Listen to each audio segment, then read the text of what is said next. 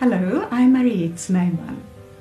Welcome to Calm, Clear and Helpful, a weekly podcast series on taking good care of yourself and others. Today's topic is how to manage conflict in your personal relationships.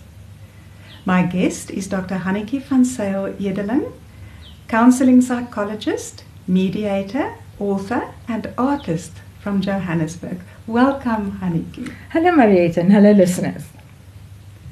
Just to inform our listeners, after our conversation, Hannetjie will give us her best tips on handling conflict well, and then it will be fun question time. Hannetjie, conflict is part of life, whether it's a war between countries or a lover's quarrel. Today we're talking about conflict in our personal relationships. How would you define conflict for the purpose of our discussion? That's an interesting question, and when I was trying to think about answering this one, it really brought an interesting dilemma because people assume conflict, but very few people really are able to say what it is. So I'm going to try and define it for you. So I think it is a situation where one is or where you have been in communication with somebody. We don't really have conflict with people that we have no contact with. So you might get irritated by a driver on the road or something like that, but it's usually where there is or where there has been some communication. And then one of the big factors is where there are opposing needs, expectations, opinions, or beliefs. It also has to matter to each partner that there is a difference. Because if you don't care, there's no conflict. And then another crucial factor is that each one wants the other to agree with them. And they want to win. So that's the making of conflict. Very lucidly put. Thank you. Are there different types of conflict? Interestingly, yes. What we're talking about today is the interpersonal conflict. But obviously there are business conflicts, there are conflicts between countries, there are conflicts between humans and nature, and then we also have intrapsychic conflicts sort of within ourselves. But today, relationships are our focus.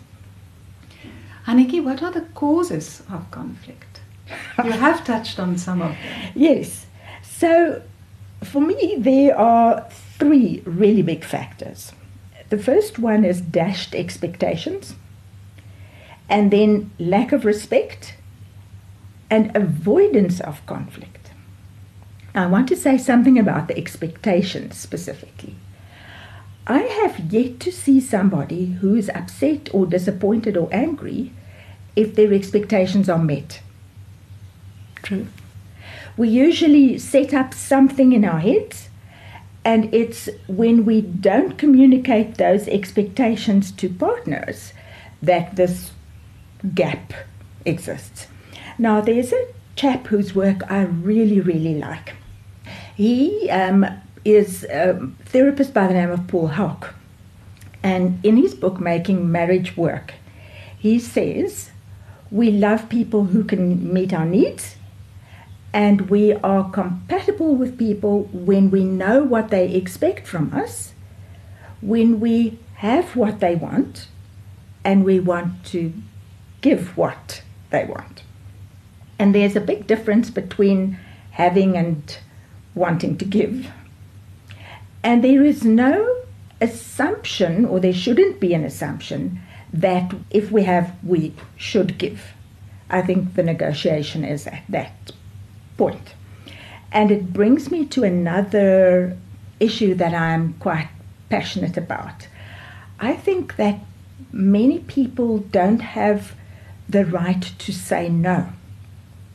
And if one isn't allowed to say no, you never know if a yes is good and whether there's going to be grudges. Now, the transactional analysis people have such a fascinating concept, the one of stamp collecting. Now, you remember, and now even at the spa we have this where you buy something and then you get a little sticker to put into a little booklet, and then when your booklet is full with your stickers or stamps, you can cash it in for a prize. And emotionally, it happens in the same way. Every time there's a grudge or an insult or an issue that we don't address properly, we collect a stamp in the book. And when our little book is full, we cash it in for the grand prize, which is usually a massive conflict. Now, this is where the conflict avoidance fits in. Because if one avoids dealing with the little injuries and insults, the stamp book gets full, and then we get to that cash-in place. Now, the cash-in for me is like throwing a hand grenade into this room. There's massive collateral damage, and it's usually irreparable. So we want a system whereby you can address the smaller issues and not have them collect to the point where it causes this big damage. And then the other, that the lack of respect is a huge issue. And John Gottman, the famous marriage researcher, says that things like harsh criticism and stonewalling, where people just really refuse to engage in a conversation, he can use those as predictors of whether a marriage is going to succeed or not. A very high level of probability. So the harsher the criticism and the more the stonewalling, the worse the outcome to be expected. So with this conflict then, if one comes from a harsh place, for the listeners who will remember the I'm okay, you're okay method that Thomas Harris had in his book of the same name, I'm okay, you're okay. If one operates from a position of I'm okay and you're not okay, there's immediately going to be conflict.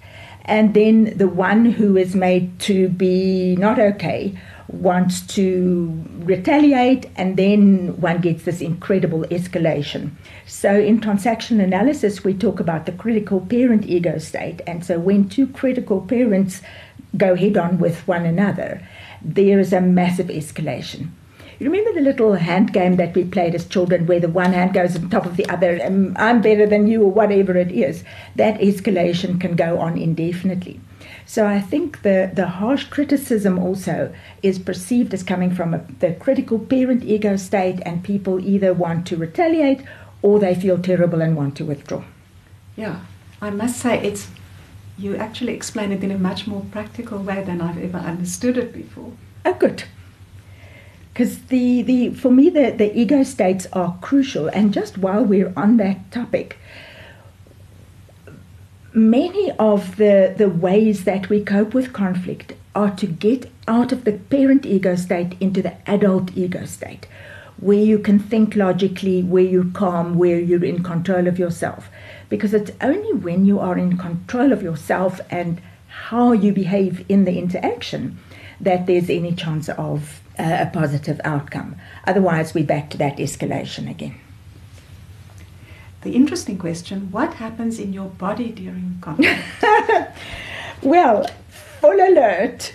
So when there is, when one's radar picks up that something is amiss, so it's a harsh word or an expectation that isn't met, whatever the thing is that trips your radar, that alerts the amygdala. Now, Barbara Mariposa has a wonderful book about mindfulness, and she talks about the amygdala as the neighborhood watch.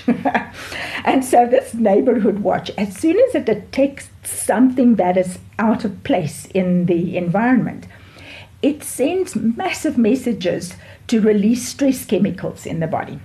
Now, the amygdala is part of the primitive brain, and its reactions are really automatic. There's no time for thinking. Your body goes into fully automatic. And then the prefrontal cortex, that's like the CEO of the company, is at that point cut out of the picture. So there's no rational thinking or decision making in that process.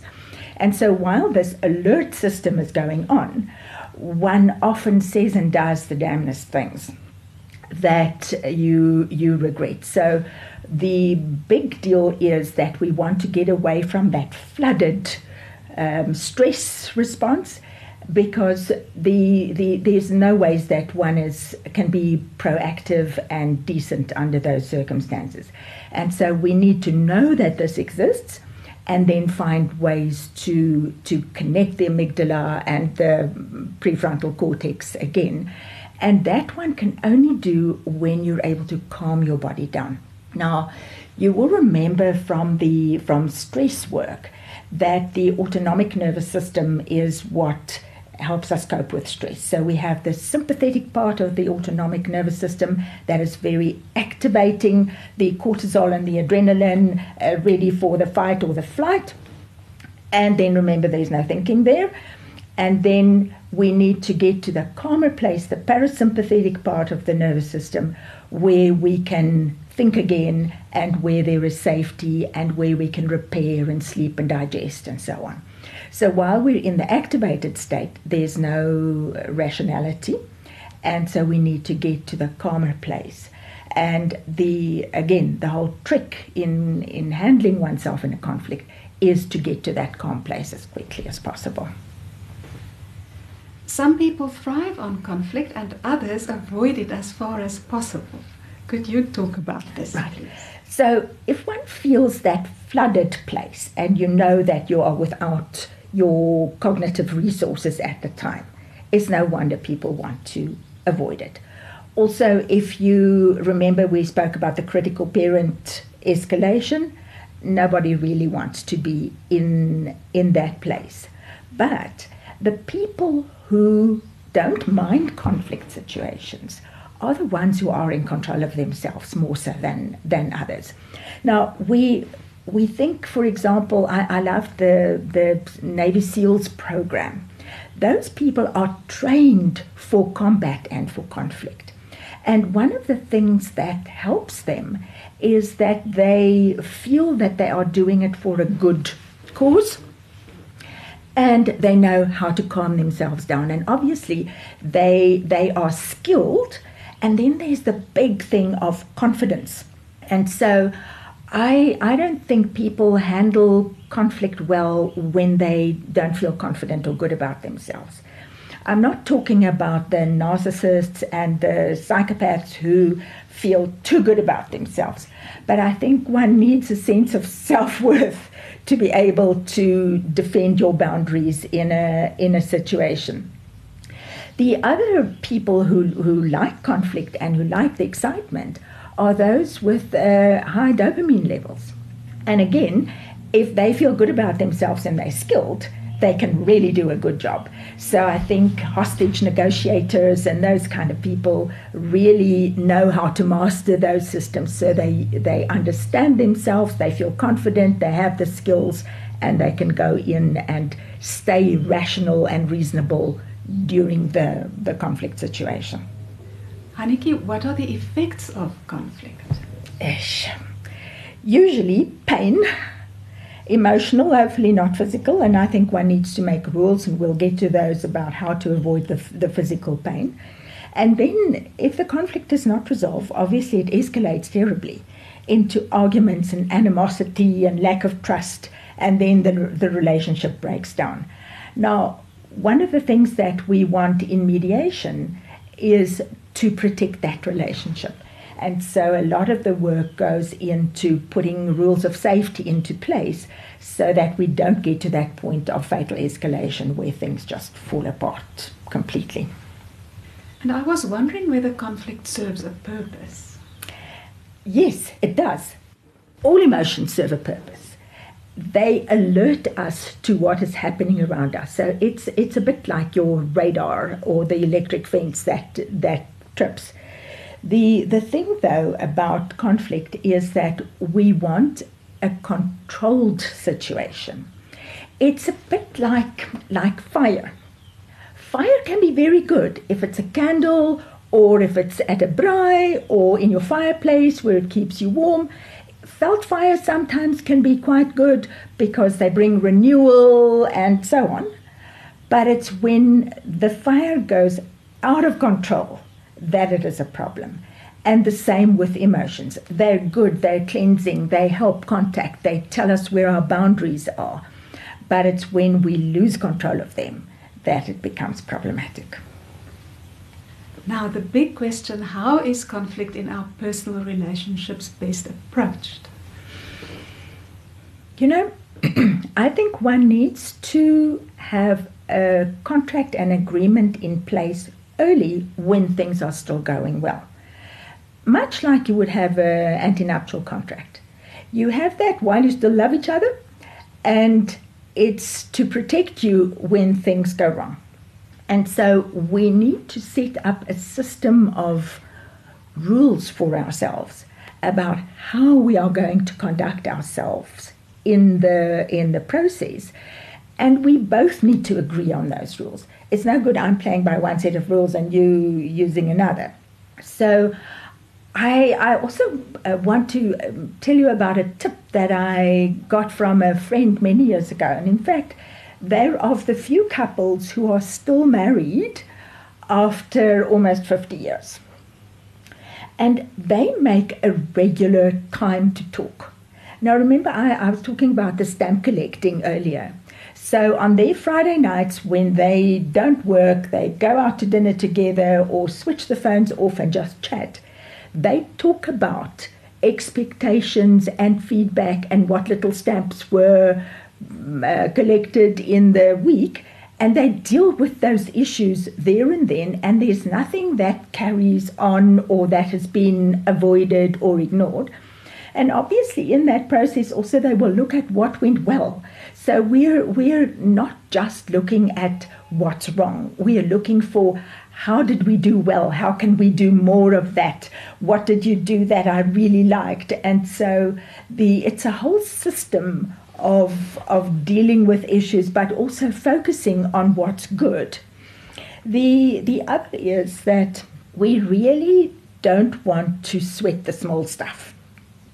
We need to find a place where your radar alerts you, and only when things become or accumulate in a certain area would you address it. So I have this little system of a 3-strike.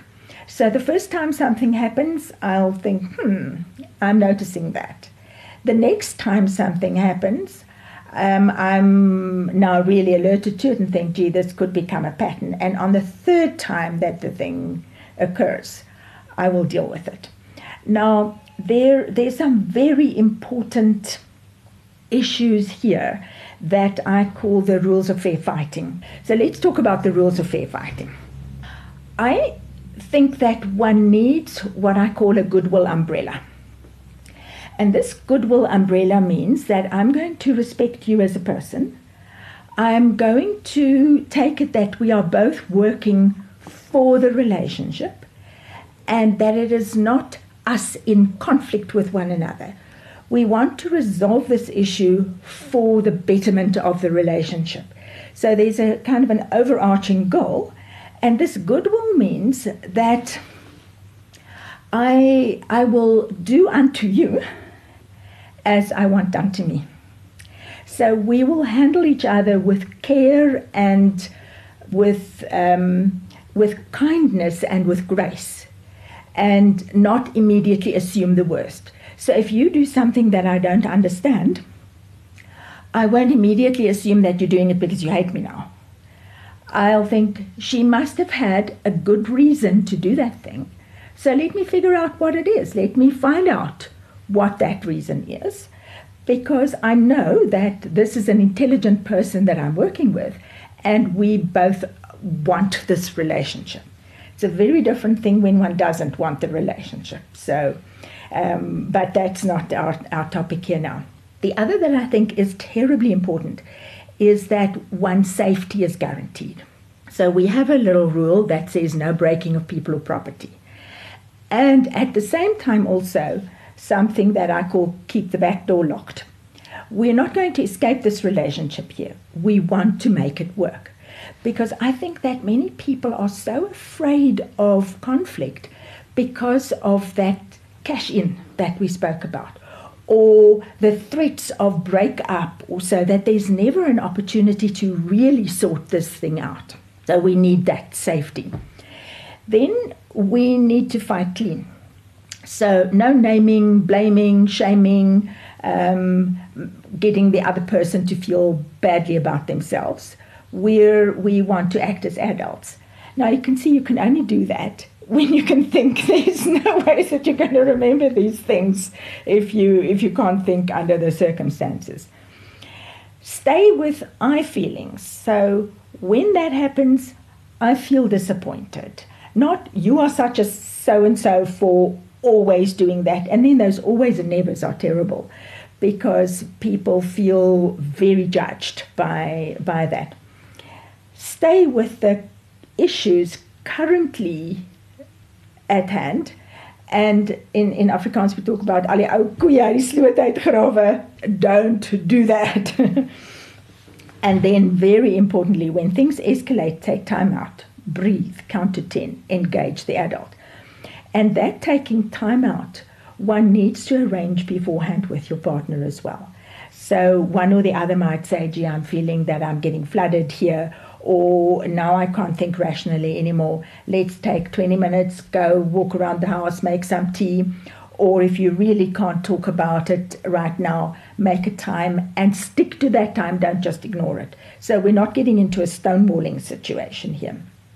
But I think the most important thing is that one should listen to your partner and listen for understanding and for empathy and to feel what it is that they felt. Not just listen to see where you can get an opportunity to chip in or put your point.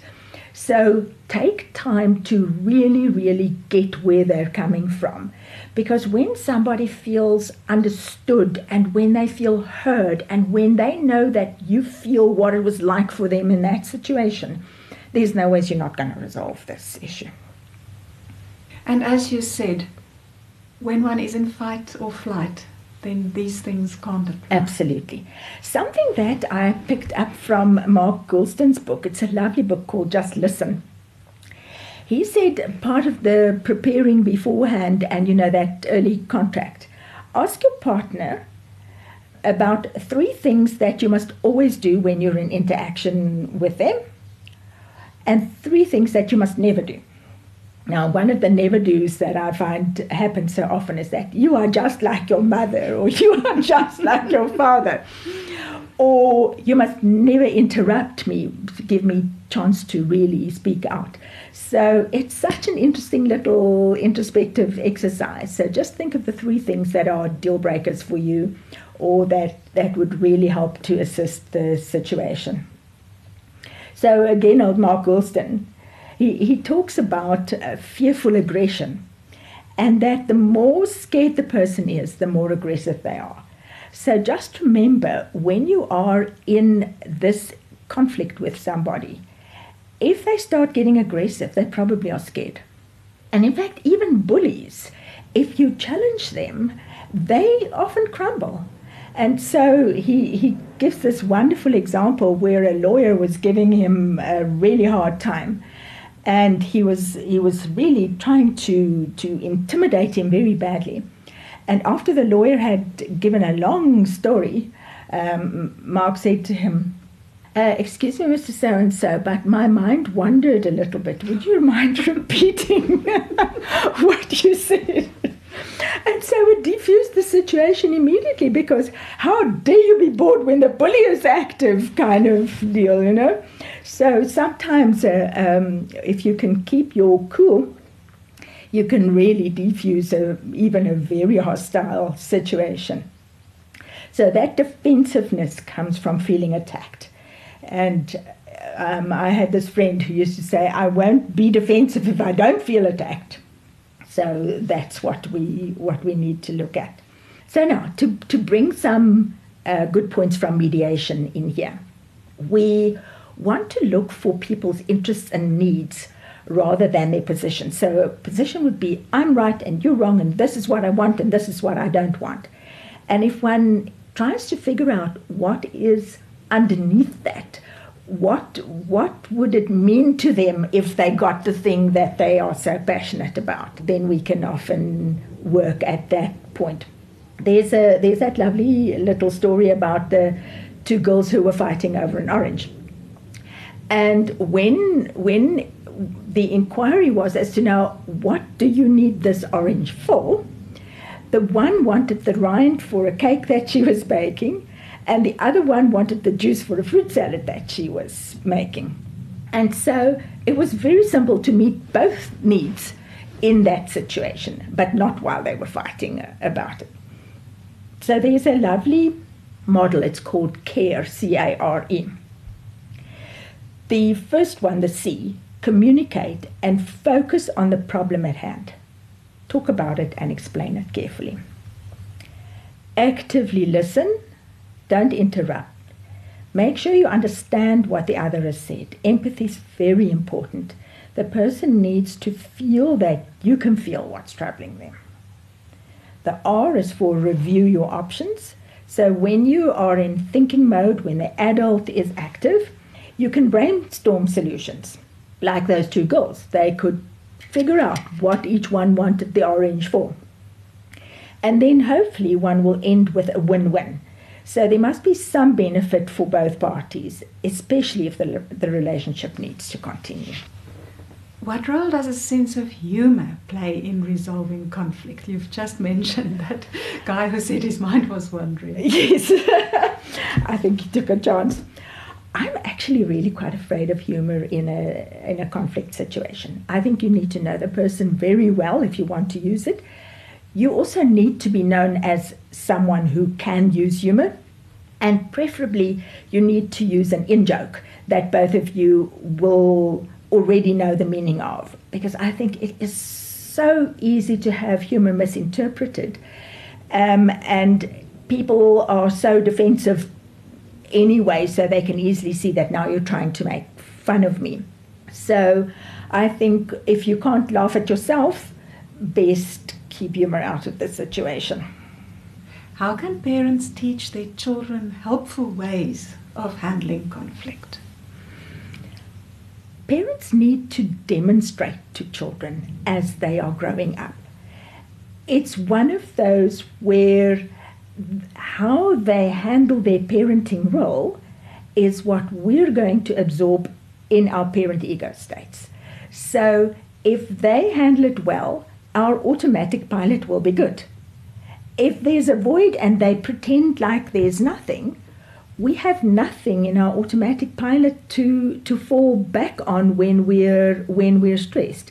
So I think parents need to acknowledge their own feelings and deal with them appropriately, but also teach children what feelings are. How do you handle this? How do you handle anger? I say to people, get a Bobo doll or a punch bag and say, when you're angry, this is the appropriate place to put your anger. And in your room, you're allowed to scream or scream into a pillow because you need to vent this, or draw a picture and we'll talk about it. Or that place where you can throw stones is in the back wall in the garden. So teach them how to handle it. And that rule of no breaking people or property is absolutely paramount.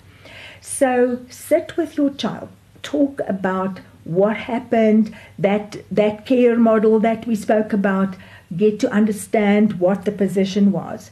And then I think one needs to help them to resolve it with the other person. So let you and him or her talk about it, and what are you going to do differently, and can you accept the apology, and can you say, thank you, I forgive you for this now, or can we be friends again? And yeah, thank you for making the effort towards our relationship to discuss this issue with me and not just avoid it. So I think the parents really need to demonstrate and to train and to give that message that feelings are okay. It's like the fire. When it's contained, it's fine. It tells you where your boundaries are, tells you how to protect your boundaries assertively, and so it doesn't get into that place where people don't know what a feeling is if it bit them. Thank you. Where can listeners learn more about your work?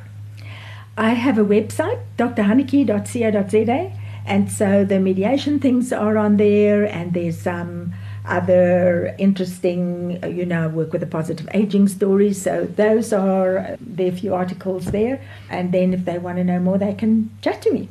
Yes. I'll attach the link to your website to the podcast as well. Thank you. Now we're coming to your best tips for handling conflict well.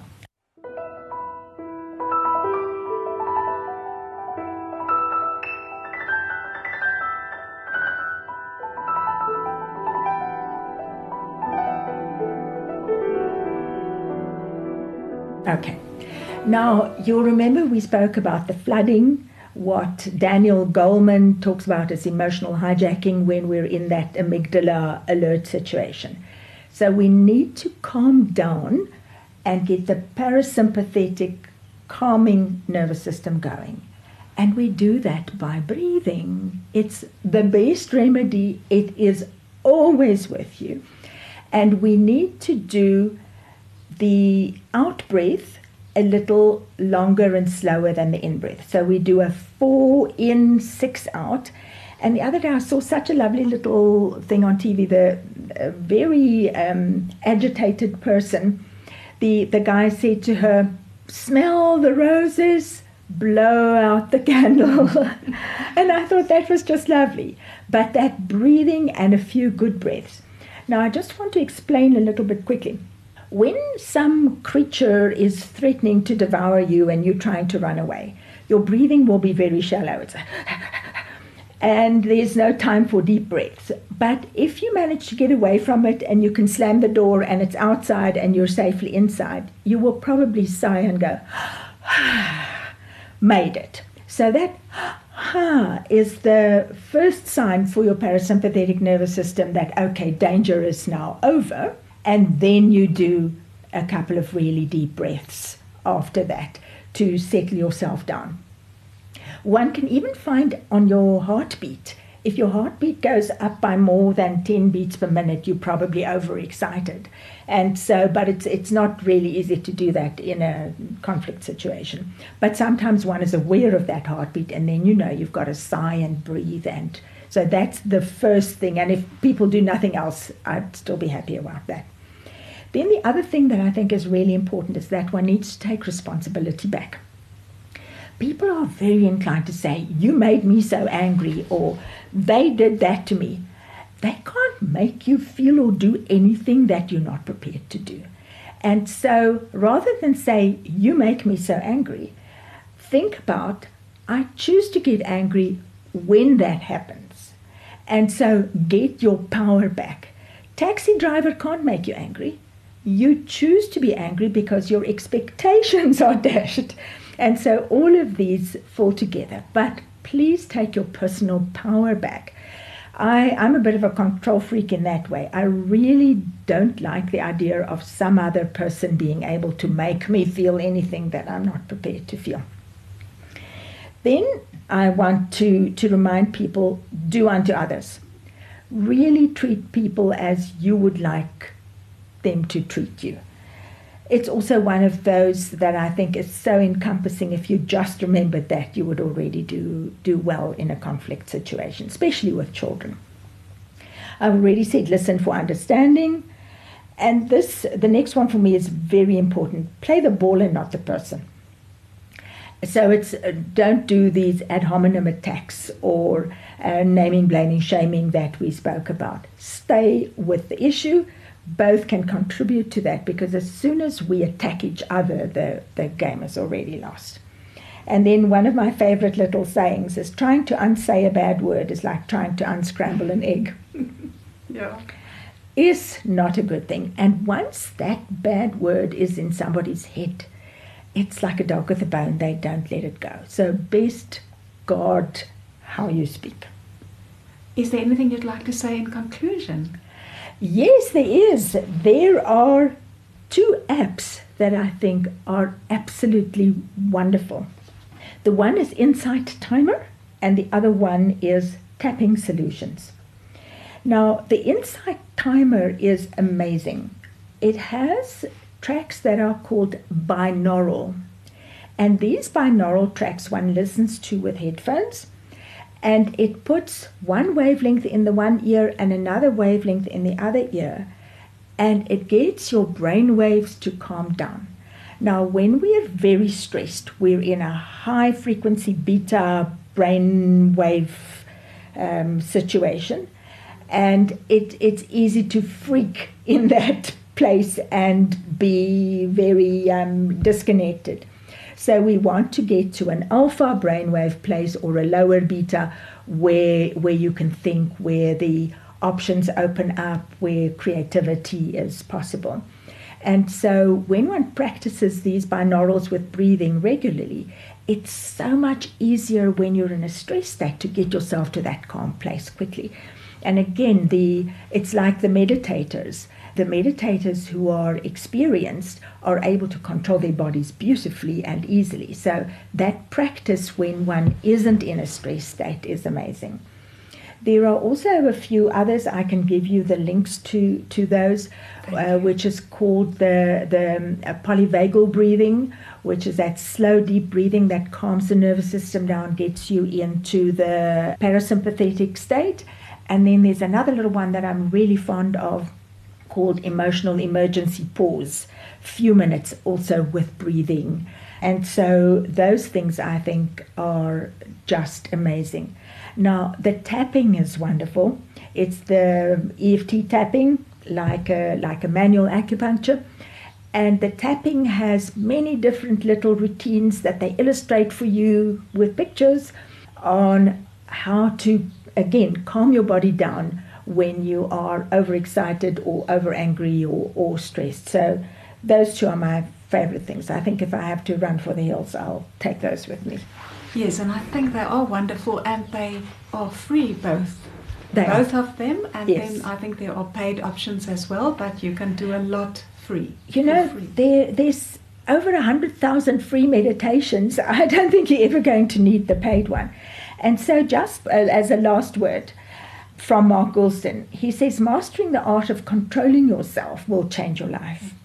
And I honestly agree with him. And I think when one is in control of yourself, you can handle any conflict situation to the best of your ability. Wise words. Now, may I ask you your fun question? Well, let's see if I have an answer to it. Yeah, Hanneke, you have the most beautiful garden. We're privileged now to sit and look out on the garden. And I know you tend to other gardens as well when you like to. So my question is, if you were a tree, which one would you be and where would you be planted? Sure, that is an interesting one. I really love Pride of India trees. They have the most beautiful stems. And whether or not they're flowering, I think they just are magnificent. And I would probably want to choose a view site. So where you can stand and bask in the sunlight and have a beautiful view. I don't know that they grow by the sea, but if a Pride of India could be by the sea, that's what I would want. Well, if a baobab can grow by the sea, I don't see why Pride of well, India it's an can't. imaginary one anyway. Yes. So yes, in the sun, observing a beautiful view. Thank you. And thank you, Hanneke, for really deepening my understanding of conflict and for all those practical tips. I know I'm going to have to listen to this podcast a few times and take notes and see whether one can apply this. So thank you very much. You're welcome. And to our listeners, thank you for listening. If you found this episode helpful, please share it with someone you care about. If you'd like a more fulfilling relationship with your beloved, if you wish parenting could be easier, or if you're interested in upping your emotional well-being, you're welcome to visit my website, marietsnyman.co.za, for free articles and podcast episodes. Calm, Clear and Helpful is compiled, hosted and edited by me, and the music is by Mart Marie Snyman. Catch you next Tuesday at 9.